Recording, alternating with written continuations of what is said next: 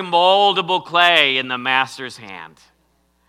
And when he molds you, he doesn't have to use a hammer to get you to get molded. He can gently just make suggestions, and yes, sir, amen.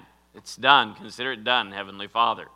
And I wish I was perfect in this, but I have How many of you have ever procrastinated before? We've all done it. That is a form of passive aggression. You know, just imagine yourself. You're in a desert, dry place. You've been walking all day and you haven't had any water. And you come to this oasis and there's this little guy standing there and he's the keeper of the well. And you're going, I'm absolutely dying of thirst. And I know that you surely you'll give me some water, and just sits there. I'll think about it.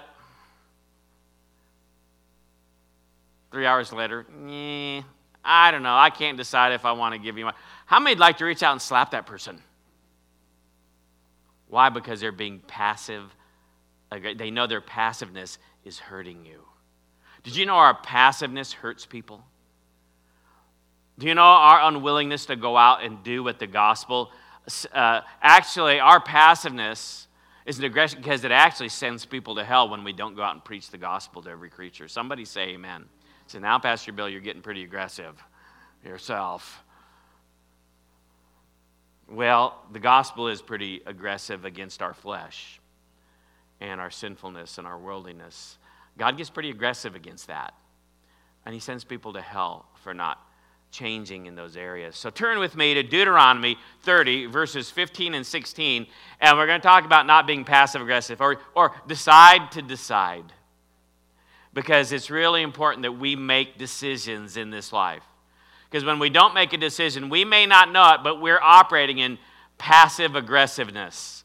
We're harming God when we don't do what he says. We're harming people. We're harming ourselves. We're harming our family. We're harming the people that are looking to us. And our passive aggressiveness, and then we get into denial.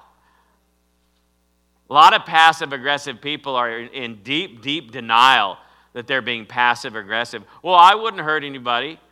No, but you wouldn't do a thing to save anybody. You'd sit there and watch them drown. People sit there and watch people go to hell. See, passive-aggressive, when we don't decide to obey. God would rather have us hot or cold, but you know what lukewarm is? Lukewarm is passive-aggressive and not making the decision. Somebody say amen. That's what lukewarm is. And God hates that. God says, I'll spit that out of my mouth like puke. I'll puke you out. Lovely, lovely figurative language there. But anyway, Deuteronomy 30, verses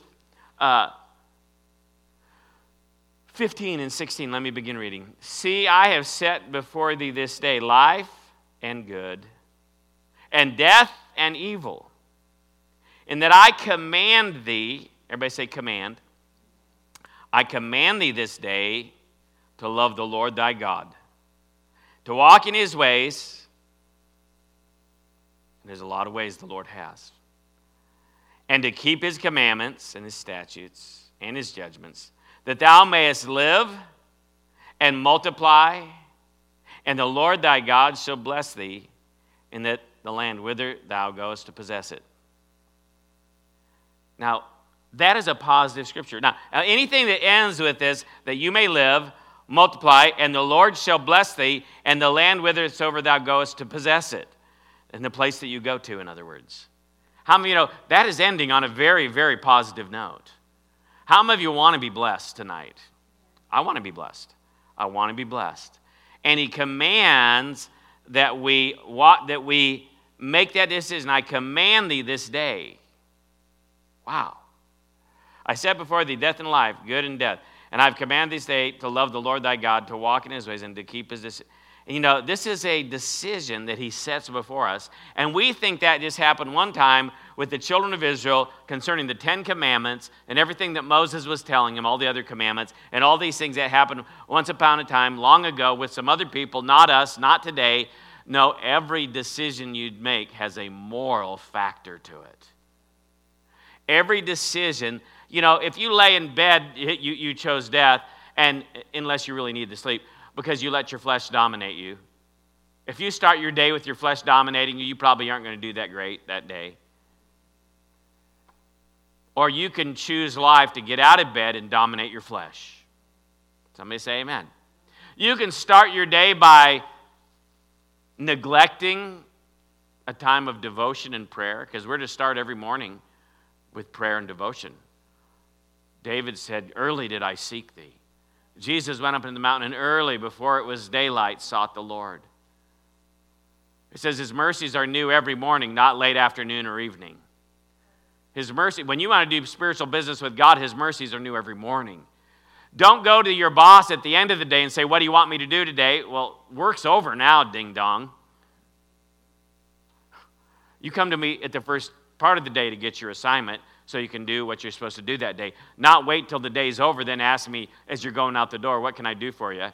No, we start every morning. And if we start out wrong, we've got to, even just the decision every day to get up, get out of bed, begin to pray, have some time in the Word, commit that day to God, and start out on the right foot. Just that alone is a choice to have a life day or a death day. Remember, death is a force. It's not just an event. Death will come in, waste your time, make you angry. You'll fall into sin, flesh, and the world. And then all kinds of things just snowball. And the day, how many ever had days like that? Where everything goes wrong. Well, it's probably can be traced back to how you started that day. Because when you choose life, it begats more life and good things happen for that day. And God, for some reason, has divided to incrementally divide up our life into days. As he says, his mercies are new every morning. Not every first of the week, not every first of the month, not every 6 months, not every year. No, his mercies are new every morning. Everybody say every morning. You look at all the places where it talks about day by day and every day, and God literally divides our life up and gives us a new start and a new option every day. A new choose life or choose death every day. He literally does. It's amazing to me. And thank goodness he does, because we don't want to go more than one night's sleep not being able to sleep on our sin. Because you do that very long, you're depressed and you can't sleep and you don't know what's wrong with you. Because you didn't get it right the next morning. Or you didn't go to bed. You went to bed on your wrath and your unforgiveness, and now you woke up sick and depressed and unhappy, if you even slept, and now you started the day in death mode instead of life mode. Who wants to do that? That's just a mess. Adam and Eve started off the human race with a death decision. And everything's a mess. How many of you know we were never supposed to have to live in this, like this, and for this? This world that's so screwed up. Of course, we all know, turn to Genesis 2:16 and 17. The devil will always try to get you in this Deuteronomy 30:15-16, this choose life paradigm, this choose life way of living, this choose life existence. The devil will always try to circumvent that moral decision every time. Every decision. Who you're going to date, who you're going to marry, who you're hanging out with, what music you listen to, what you talk about in your conversation, whether you eat healthy or unhealthy, whether you watch things that are healthy or unhealthy, whether you listen to things that are unhealthy, whether you run with people that are unhealthy or healthy, whether you make decisions on money to have self-control or to blow it, or to go to church or not, to pay your tithe or not. You can apply it to every decision in life as a moral component to it. That's why he says choose life. Always, always, always choose life. Look what it says over there. We're in Genesis 2:16 and 17. And the Lord God commanded the man. He didn't suggest. He didn't say you'd be smart if you do it this way. He didn't ask him, pretty please, with sugar on top. He said he commanded the man, saying, of every tree of the garden thou mayest freely eat. Just like he says, I command you this day to choose life. He commands him of every tree of the garden that thou mayest freely eat, but of the tree of the knowledge of good and evil thou shalt not eat of it. For in the day that thou eatest thereof thou shalt surely die. And that's why he says choose life, not choose death. Because the first thing that happened between, God and mankind is he gave them a life-death choice.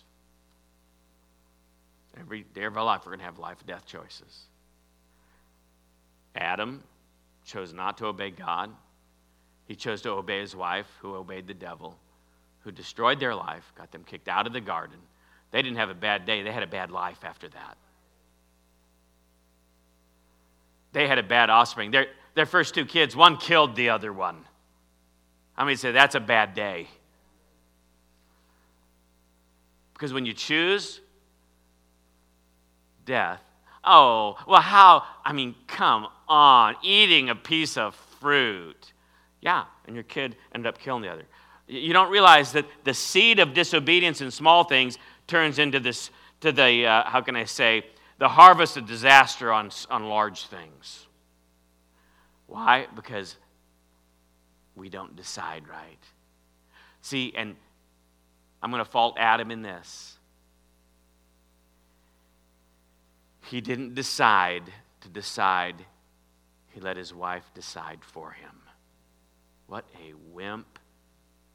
What a spineless, punk loser attitude. What a worthless, in the realm of leadership, person.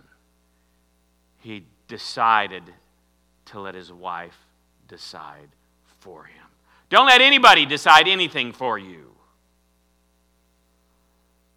He decided to not make a strong decision and stand by it. Oh, the devil loves people like that. Because they don't think they're doing anything wrong, and they're really making a decision to rebel against God. When you don't decide, you have decided to what? Disobey. Somebody say amen. Say, we still love you, Pastor Bill. Now get off our back and leave us alone. No, I'm kidding. I'm preaching to me too. Just remember that, okay? This is a continual series of decisions. Turn with me to Acts 17:30, because we take that from Deuteronomy into the New Testament, and we see some interesting things that sound very similar. And we go over there, and it says in chapter 17 of Acts, verse 30, it says, and the times of this ignorance God winked at, but now commandeth, Kim commando, commandeth all men everywhere to repent. Commands only the bad ones to repent. Oh, wait, no, it doesn't say that, does it? It says all men, everywhere, all inclusive. That means maybe you've already repented and become a Christian, but you may need to repent from 100 other things. Somebody say amen. And it's not a suggestion. It's a command. And how many of you know you can be in a continuous, ongoing tense? I think that's called aorist tense in the Greek. Continuous and ongoing. When you can be putting off a decision, that's a nice way of saying, I'm staying in indecision and sin. If I put off a decision, that's my decision to stay in a continuous stance of sin and rebellion and not doing what God says. Now, there is ignorance. Okay, we understand that. But it says, and the times of this ignorance God winked at. But now, what's our excuse now? We've got the Word. We've got a better covenant based upon better promises. We've got the Holy Ghost to live in us, to be upon us, to empower us, and to flow through us. We've got the Word. We've got the Spirit. We've got pastors. We've got churches. We've got people that run beside us, people that are over us, and people that are under us that we can exercise our gift and develop it in. And we've got all this stuff now. What's our excuse now? Times of ignorance. There was a time of ignorance, but now he commandeth all men. He doesn't suggest, he commands. And that's why you need to teach your kids through command. We talked about this last night in staff meeting. Kendra brought up some interesting things that people have these types of questions. And I have these types of questions, and everybody has these types of questions. How do you deal with your kids? And do you let them figure it out on their own? And the answer is not till they're 21 years old, but when they're under your care and under your tutelage and under your God-given responsibility to teach them, you require them, you command them to do things. You don't ask, you don't negotiate, you don't suggest, you don't coax, you don't pay them, you don't bribe them to obey. A lot of parents get all caught up in a lot of weirdness. You command them. And if they don't, they're going to taste the death feeling of a rod on their rear end. That's the feeling of death. That's just a little touch of death. Because it's pain. And it's dreaded. And they fear it. And it's nasty, and it makes them remember. It's just a little foretaste of death, that rod. Your command is just a little hint. They're going to have to live a life of God commanding all kinds of things of them. And if you don't prepare them for that, you are destroying them. You hate them. I said you hate them. He who spares the rod hates his child, but he that loves him disciplines him at the appropriate time. I didn't say it. The Bible says it in the book of Proverbs. Somebody say amen. So we need to command our children. And God commands us to choose life. We are commanded to make choices. That is a bummer, Pastor Bill. I don't want to have to make choices.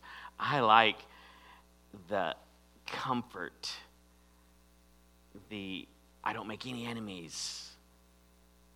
I'm neutral. No, Jesus said there's no such thing. If you're not for me, you're against me. If you're not obeying, you're disobeying. Because the command only has two choices. Choose life or choose death. Choose obedience or choose disobedience. Because when you're commanded, you don't have the option to stay neutral. Somebody say amen. When there is a command, no decision is a decision that's saying no to God. Yet man disobeys by deciding to not decide all the time. Turn with me to Joel, the 3rd chapter, verses 12 through 14. We can see that in the last days, the Bible talks about this is what's going to take many people to hell. An undecided mind on the issue of God, repenting, making him Lord, and serving him for the rest of your life. People put that decision off on a catastrophic scale today. And in the last days, this is what it looks like, because we get closer and closer to judgment, the Bible says. That is Joel, and we're in the 3rd chapter. And so we're going to go to verse 12. Let the heathen be wakened and come to the valley of Jehoshaphat. For there will I sit and judge the heathen round about. Put in your sickle, for the harvest is ripe. Jesus talks about people being the harvest, and that there will be many, the fields are ripe. That means that they should be making a decision. Put ye in the sickle, for the harvest is ripe. Come and get you down, for the press is full and the vats overflow.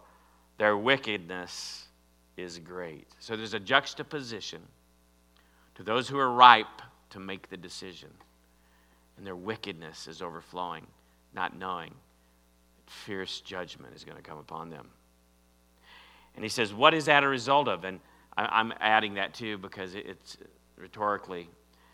Multitudes of multitudes in the valley of decision. For the day of the Lord is near in the valley of decision.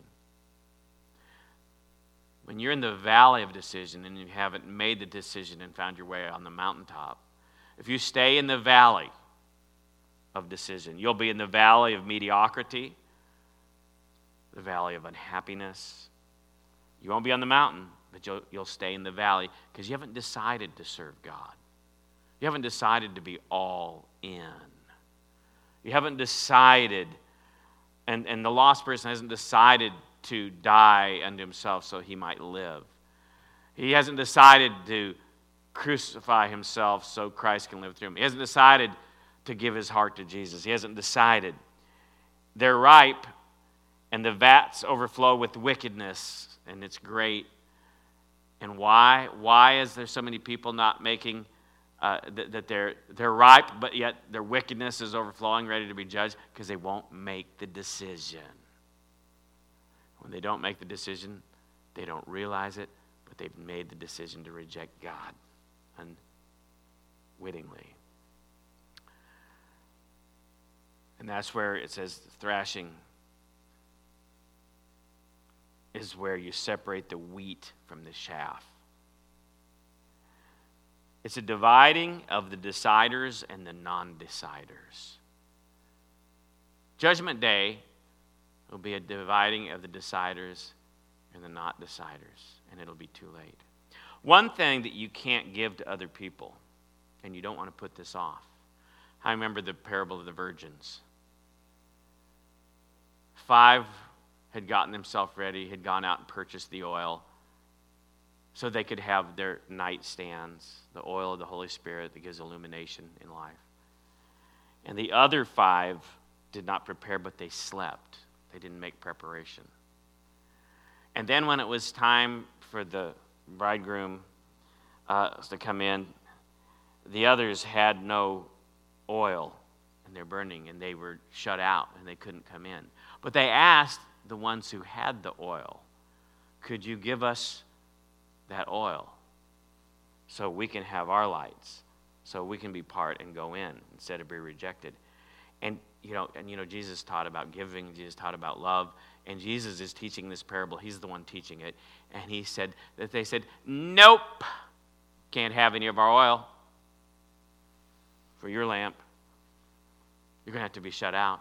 And why is that? Is that because he was mean? That's because the virgins were unloving or mean or didn't care? It's because you can't give someone else your preparation. You can't give anybody else your preparation. You can give them your money, you can give them your time, you can give them a lot of things, but I can't, if I've gone to school for 4 years and got a bachelor's degree and learned all about theology, I can't have somebody come up to me and say, could I buy all that knowledge, experience, and all that learning that took 4 years of your life and the dedication, the blood, sweat, and tears, and all the sacrifices, and all the time studying, and all the time taking tests, and all the stress that I had to go through? Can I just suddenly impart that into them because they hand me some money? Absolutely not. I can't do your preparation for you. I can't do your walk for you. You can't buy that. And I cannot make your decisions for you. And your mom and dad can't make your decisions for you. And God can't make your decisions for you. Only you can make your decisions for you. Somebody say amen. Because life is filled with decisions, and those are the things that prepare you for eternal life, to be with God. Not your works. It's your decisions to obey God. In the last days, many will be undecided. I cannot believe the generation that we're in, how they won't decide about anything hardly. And my generation is very similar to that too, but it's getting worse. And that's what Joel is saying. There'll be a huge valley of undeciders, those in the valley of indecision.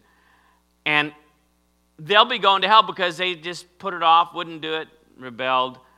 They wouldn't be for Jesus, so Jesus has to count them as being against him.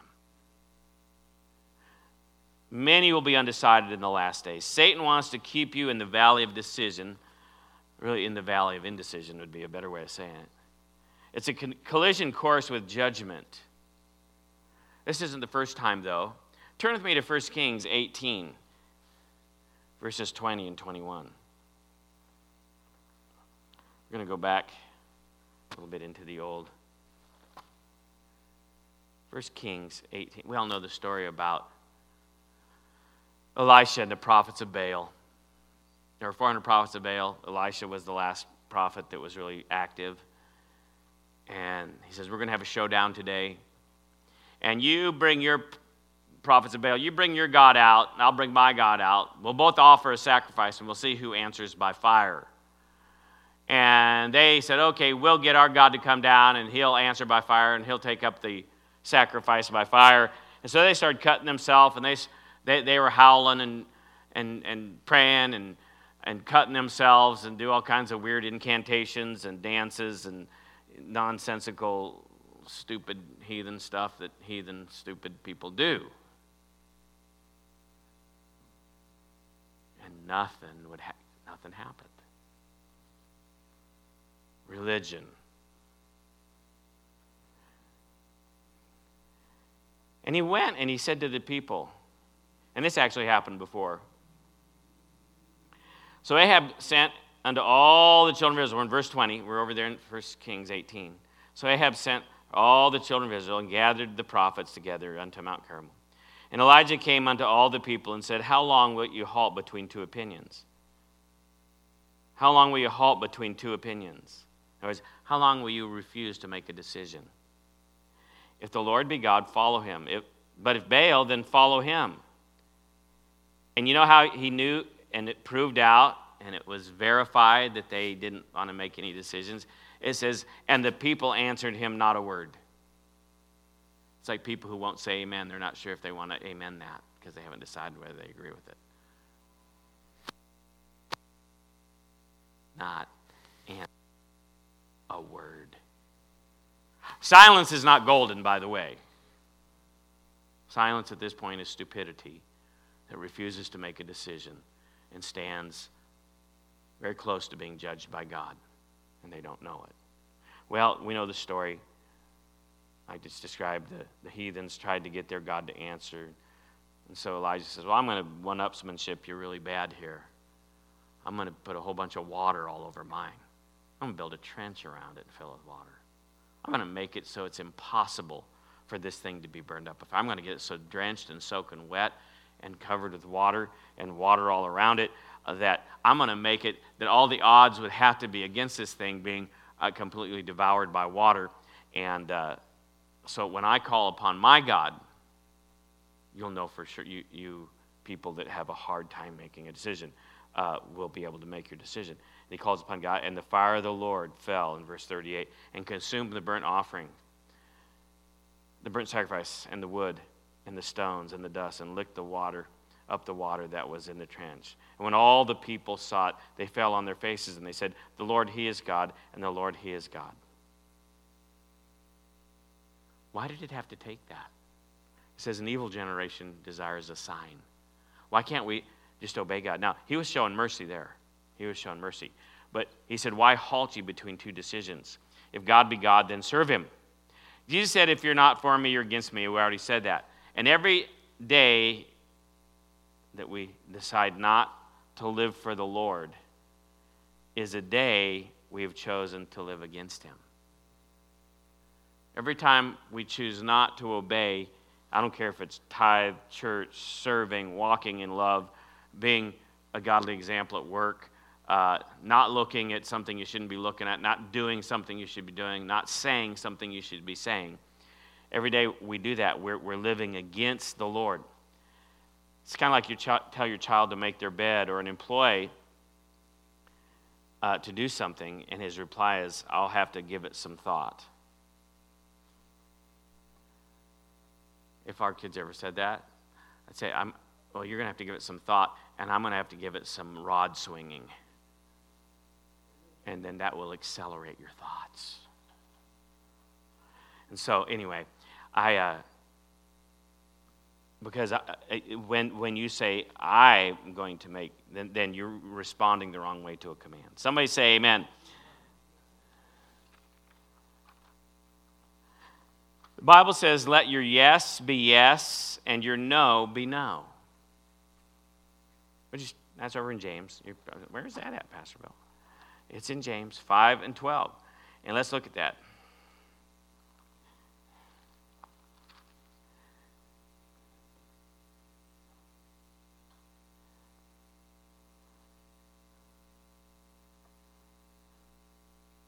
I was looking in 4. No wonder I couldn't find it. But above all things, my brethren, swear not, neither by heaven, neither by the earth, neither by any other earth, but let your yea be yea, and your nay be nay, lest you fall into condemnation. See, when you say yes and you obey God, and you say no, and you won't obey the devil, then you're not in that place where you're playing games with you, God, and the devil. But the devil wants you to say, well, I don't know. Either say yes or no, and if you say, well, I don't know if it's biblical, then find out real fast if it's biblical. And then also go by peace and let peace be your umpire. We'll talk about that in a minute. But yes, be yes, no, be no. Don't be, or you could look at it like this. You're better off being completely cold or hot. Because if you're hot for God, you know you're right. If you're cold, you know you're not obeying and you're saying no to God. Then you can know that you should repent instead of thinking you're okay because you're not making the decision, which is really a passive-aggressive, coward's way of saying no. It really is. It's a coward's way of saying no. I mean, have enough guts to say no to God if you're going to rebel and disobey Him. Just say no. I'm a rebel. I'm going to have to bear the consequences. It says, oh, I don't know, I don't get it, I don't know what you want me to do. Shut up and do what you know to do and obey what you know to obey. Don't play the game of not getting in the game, not doing anything, setting idle. That's all passive aggressiveness. That's all self-centered. That's all your flesh. That's all you not being obedient. Even though you've deceived yourself into thinking, well, I'm really not obedient because I really haven't made the decision yet. Yeah, you have. You're in disobedience, and you don't realize it. And you're playing games with your own mind, and you're deceiving your own self. It says, be ye a doer of the word, not a hearer only. Deceiving your own self. Be a doer. That's saying, yes, I'll obey. Because when you deceive your own self, you forget who you were and who you are, and your whole life becomes a mess. And because you won't say yes, and you won't act and make a decision. Because you like hiding out in the valley of indecision. You like being a coward and not have to suffer any kind of good, bad, or indifferent consequences. You don't love God enough to obey Him. Somebody say amen. So spiritual decisions concerning God are different than natural decisions. With natural decisions, we gather information, we weigh out the pros and the cons, we seek counsel for those who have experience, and we count the costs, and we go with what we believe to be the best option when we have, it's an honor for a king to search out a matter. Today we'd say it's an honor for a leader to do his research. So on natural things, yeah, it's an honor for a leader to do his research. It's an honor for a king to search out a matter. You should research it. You should have multiple counselors in natural decisions. God's not really that concerned about what car you buy or what house. I mean, He might be if there's some weird equation to it, but generally, you can make a lot of those decisions as a natural decision. But spiritual decisions are not decided that way, or not arrived at they're arrived at on a different basis. They're decisions of the heart and decisions of obedience. See, it's interesting because the spiritual decision is based on looking inward to your heart. It talks about in your heart and in your mouth. Turn with me to Deuteronomy 30, 11 through 14, and see Paul quotes that in Romans 10, 8 through 10.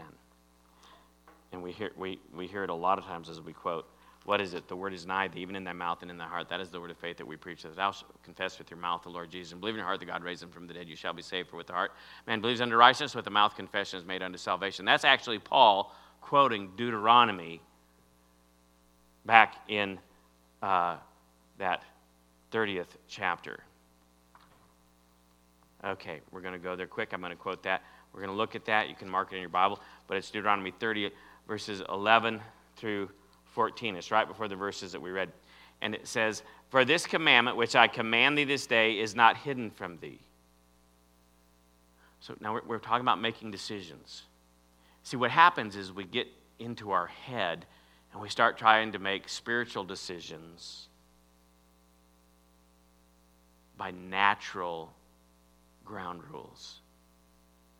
We start gathering information. We start weighing the pros and cons.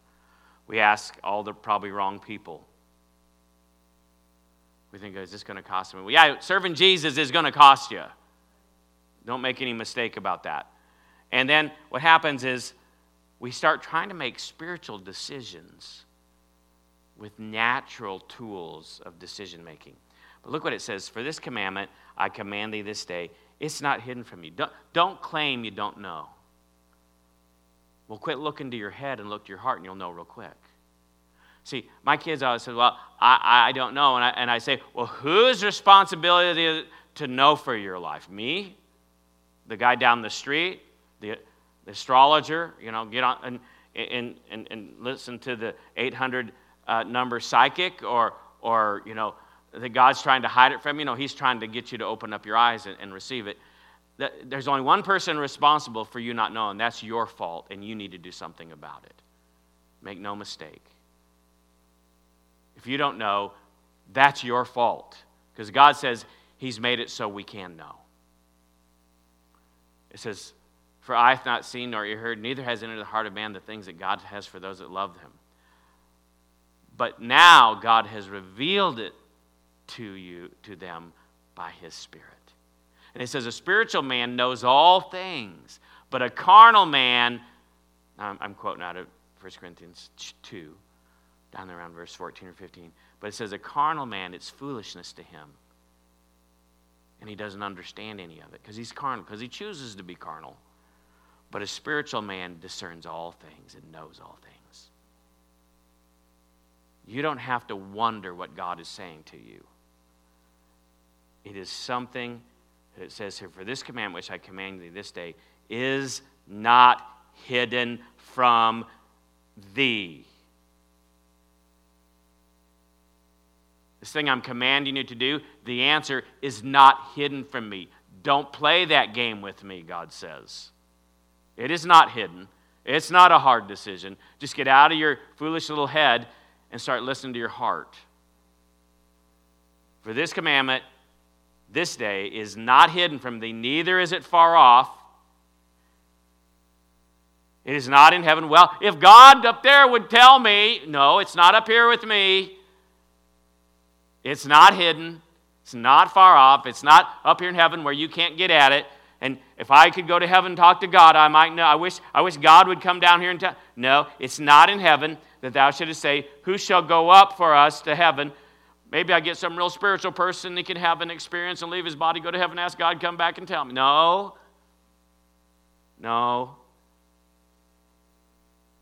For us to go to heaven and bring it to us that we may hear it and do it. No, Moses isn't going to do that for you. Neither is it beyond the sea that thou shouldest say, who shall go over the sea for us and bring it unto us that we may hear it and do it? I've already told you what to do. Don't play that game. Don't say, I've got to go find some prophet. I got to run to a bunch of meetings and maybe somebody will prophesy over me.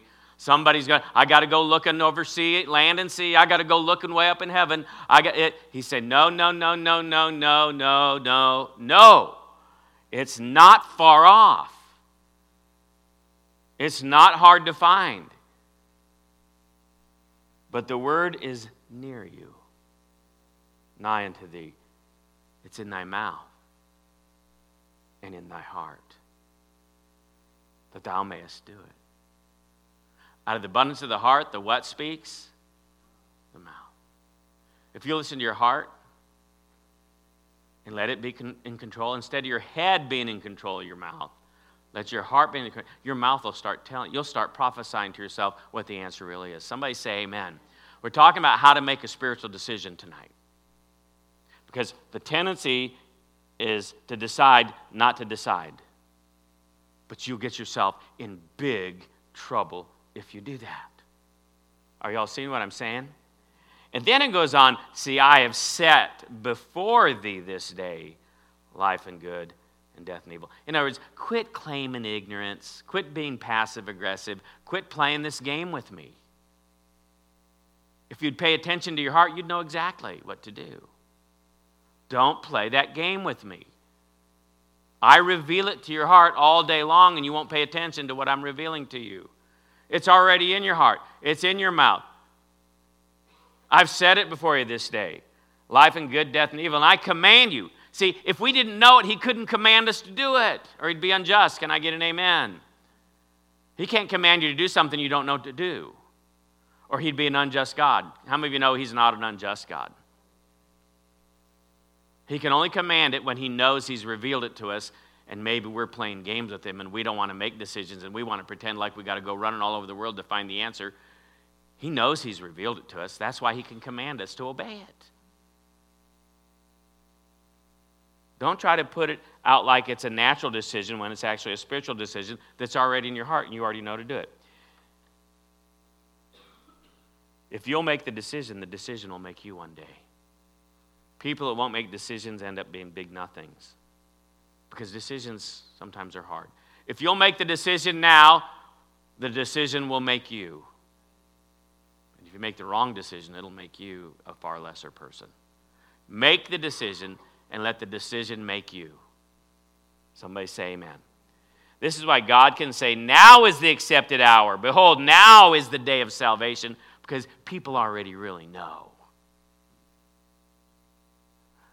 Not like you got to learn 50 million new lessons before you're going to get it. It says, now is the time.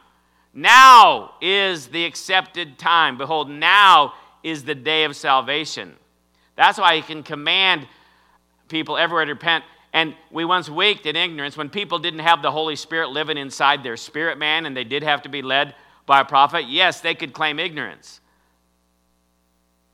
But the Holy Spirit was upon Moses. He was upon those people like he's upon us and in us. We can't claim that ignorance, so he can command us to repent concerning things. Because now is the accepted time. Not after you learn it, not after you start out, not after you go up into heaven and try to find it, go over the seas to try to find it. Right now.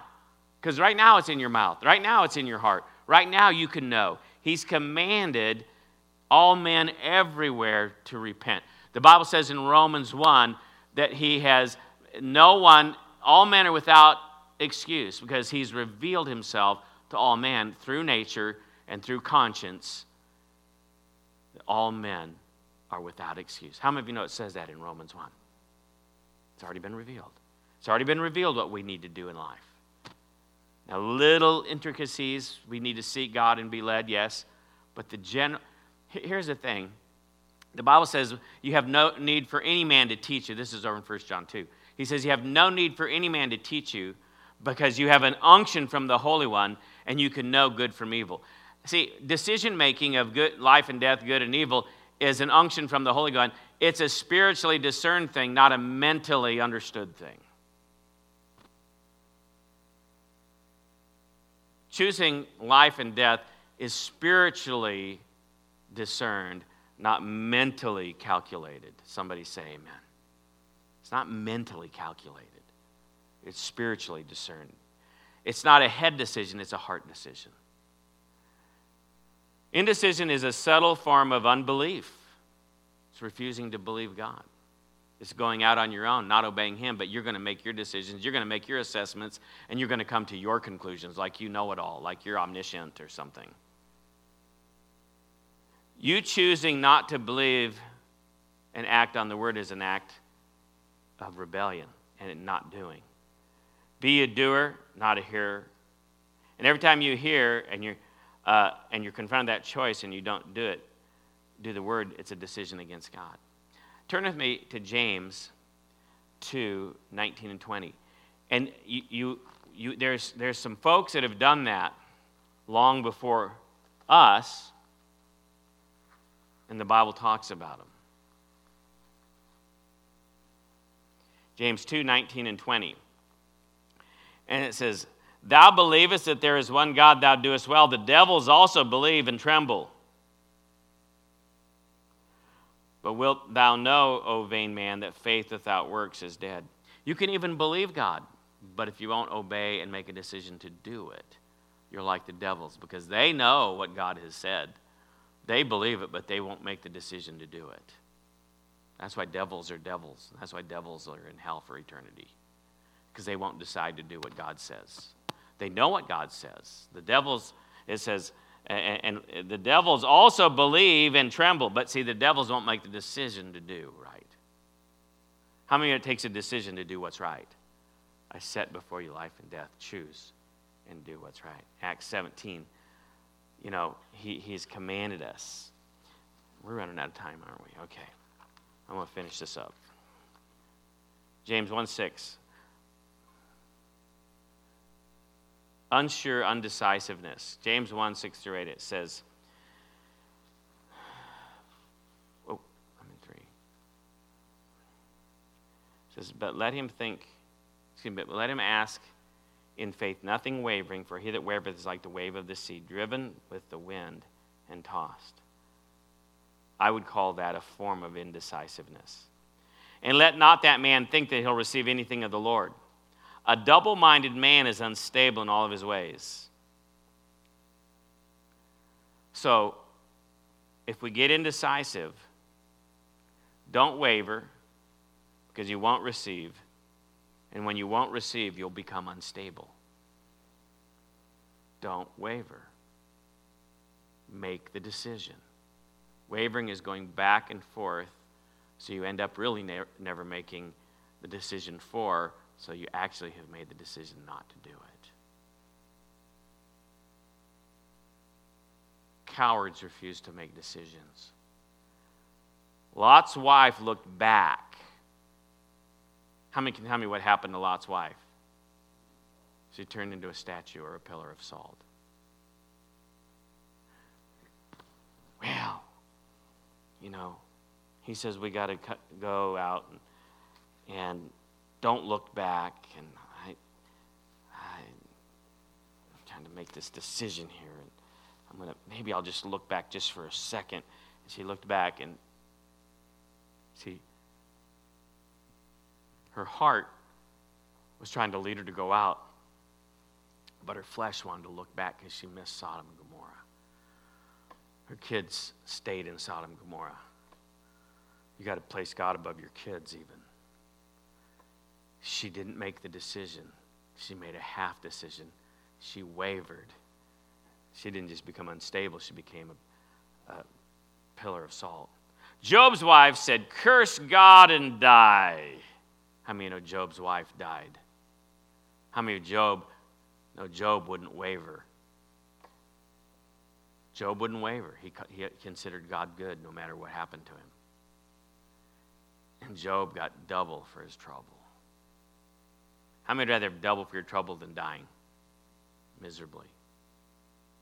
Wow. The waverers of life, the Lot's wives, Job's wives, those who look back, those who say curse God and die, those who let their emotions rule them and won't make a hard, fast, distinct, definite, unchanging, unwavering decision. Jesus says, don't look back from the plow, or you're not even worthy to be my disciple.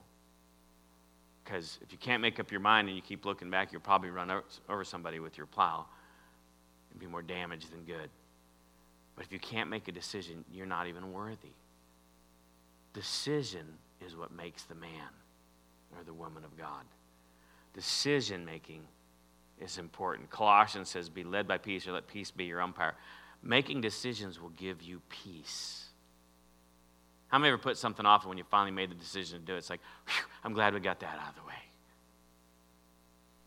Put off paying a bill, or you put off making a decision. Are we going to go with those folks? Are we going to go do this? Or are we not going to go?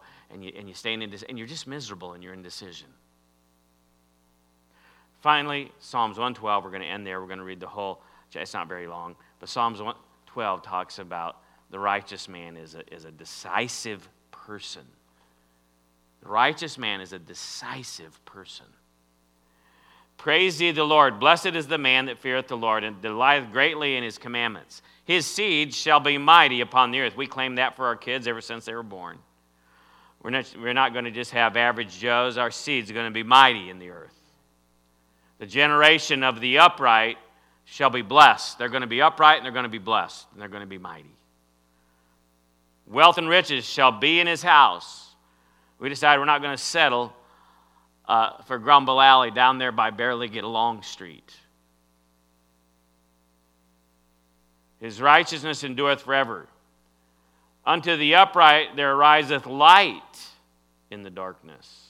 If you walk upright, you'll get a lamp unto thy feet and a light unto thy path, thy word is.